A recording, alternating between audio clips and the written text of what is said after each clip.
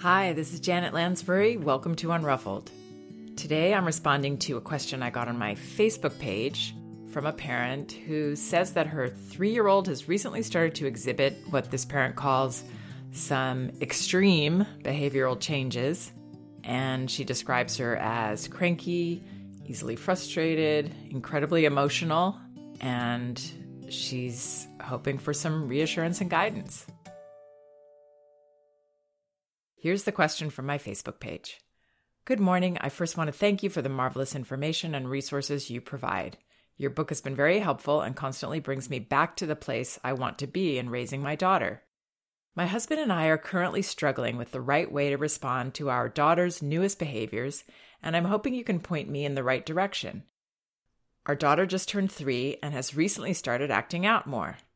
I know that some behavioral changes happen around 3, so I'm trying to reassure myself that this is normal, but it seems excessive. She's generally cranky, yells at her dad and me, gets more easily frustrated, and is incredibly emotional. Examples. Yesterday she woke up and was happy for about 1 minute. Dad asked, "Are you hungry? Would you like scrambled eggs and a biscuit with honey or jam?" Our daughter whines and yells, "I said no, stop!" and then rolls around in bed whining and crying. Our daughter asks me to read a book, and I say, "Sure, let me finish doing these dishes and we can read a book together on the couch." Then she whines, "No, stop, I said I didn't want to." It's like we have to constantly walk on eggshells. She asks us to dance and then whines that we're dancing the wrong way. She yells and throws tantrums, running away and throwing herself against the couch. It's so exhausting.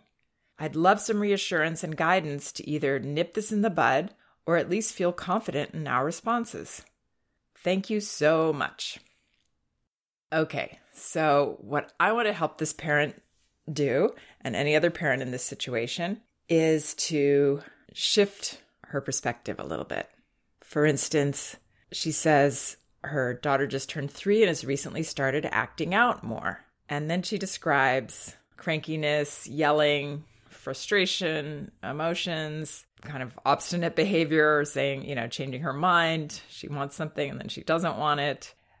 All of that, I wouldn't even perceive that as acting out in terms of pushing limits, because she's really not pushing limits there as a child does when they're hitting us, let's say, or hitting a sibling or a friend, throwing toys. What this girl sounds like she's doing is releasing a lot of feelings, releasing a lot of frustration and stress and uncomfortable feelings. Now, there may be other reasons that this parent hasn't shared for these kind of feelings to be bubbling up at this time. It's not necessarily just that a child turns 3. Oftentimes, there are other things going on. Maybe a child is starting school, or the parent is expecting another baby, or there's other things going on in the family. They're moving houses. There's other reasons that children have a lot of, we can just call them cranky, as this mother does, cranky feelings, frustration, and just angst that she needs to express. So I wouldn't see this as behavior that you would need to nip in the bud or even try to control in any way. If it becomes pushing you, hitting you, biting, or something damaging or dangerous, then yes, I would stop it there. But the feelings, the crankiness, the yelling, all of this is just her stuff. It's not something that we as parents are responsible for, required to fix or do anything about. The best thing we can do is, as I've said before, roll out the red carpet and let her fall apart, let her flounder, let her be cranky as she wants to be. Perceive this as healthy and not a problem. It will help a lot. So this idea that they have to walk on eggshells, the reason that we feel like we have to walk on eggshells is we're trying to avoid our child going to these uncomfortable places. And yes, that's not fun as a parent, and it is going to be exhausting for sure. If we're trying to avoid cracking an eggshell or stepping on a minefield or however you want to think about it, if we're in that position, It's tense for us. It's tricky. We have to put energy into trying to fix this and make it better or avoid it. And we're going to be exhausted. We're going to get frustrated. To use another completely different analogy, it's like trying to dam up a flow, something that needs to flow by that actually is healthy. And we're trying to dam it up, and it's impossible. The more we dam it up, the more it gathers in intensity and has to burst even more. So letting it flow, letting it go, not seeing it as your problem is the best thing you can do. And usually what happens is more is revealed as to what is causing this. Maybe there are some things these parents could look at now, some factors in this little girl's life. But it might just be she's moving into the next level of development. And whenever there's development, there are uncomfortable feelings. Is this unhealthy? Absolutely not. So to go into the details for how to handle this mother says she's generally cranky, yells at her dad and me. Let her yell. Don't let it bother you. Children yell. Children younger than this yell and scream, and that's how they express the feelings. They don't have the maturity and the understanding of their feelings to be able to articulate them in words and say, I woke up on the wrong side of the bed and everything feels, and I'm too tired and I can't handle anything. They can't express it that way. So it comes out as just nothing feels right. I think I want this, but I don't want this. I mean, I can relate to this. I still feel like this sometimes, and I probably behave almost the way she's behaving. I think we all feel overwhelmed sometimes, and nothing feels right.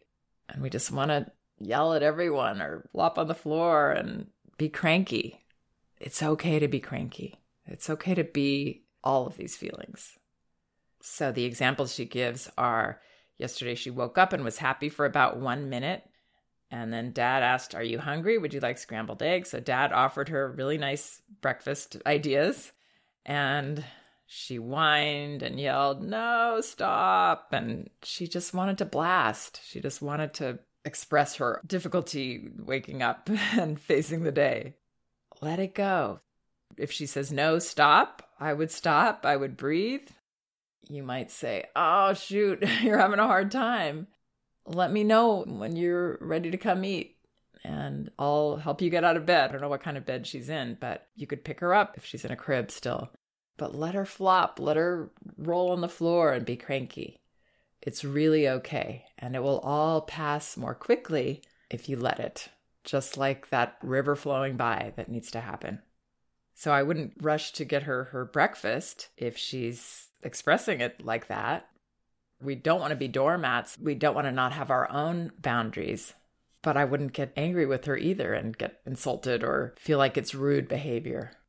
It's behavior that really makes a lot of sense for a 3-year-old, even if she doesn't have other stress in her life. But you can step out of the way of it a little. Not on eggshells, confidently, stepping aside to let the river flow by. And then when she feels better, she'll have an idea for something to eat. If you think that part of this is that she woke up too hungry, then you could make some food for her and let her know your food's right here when you're ready for it. But again, letting her have her feelings, not trying to rush her out of it, not judging her for feeling like that, and definitely not judging yourself or feeling like you have to fix this and make it better for her. Then she says the daughter asked to read a book, and the mom says, sure, very nicely, let me finish doing these dishes. Yeah, so it's tough when we get dumped on, when we're making an effort and we're being upbeat. But it's such a typical thing that children do. It's that thing of taking out their feelings on the people closest to them, the people that show them the most love and are the kindest. Those are the people that they feel safe to blast on. So I realize it's hard not to take it personally sometimes. And that's why I would be somewhat protective of yourself. But I wouldn't have a grudge either. I would just, look at your husband, share a little knowing glance, breathe and let it go. And wait. Wait for her to feel better and to be ready to do something with you. And if you're still available then, great. And if you're not, don't feel bad about that either. So if you make a nice offer like that and she says, no, stop, I said I didn't want to, you could say something like, oh, that's funny. I thought you did. Okay. And let her go. Again, seeing it as not a problem, nothing that you have to fix or worry about.